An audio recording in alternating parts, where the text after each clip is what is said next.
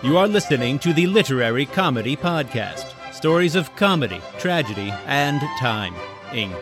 Mayday Sonnet, number 1. All happiness, to each and every all.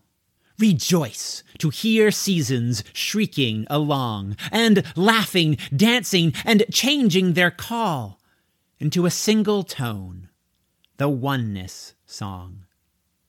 Now, oneness does not mean sameness, not that.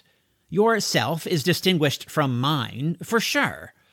Day is not night, the sharp notes are not flat, and the sharpest edges aren't all a blur. Yet mountains become plain, if you can wait. In winter's grip there may be pleasant days.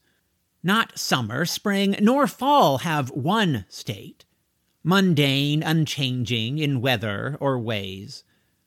All may be all, yes, and one may be one, yet the differentness can make one more fun. Thank you for listening to Mayday Sonnet number 1. If you liked the episode, please like, rate, review, subscribe, and as always, bless you, keep you, and take good care.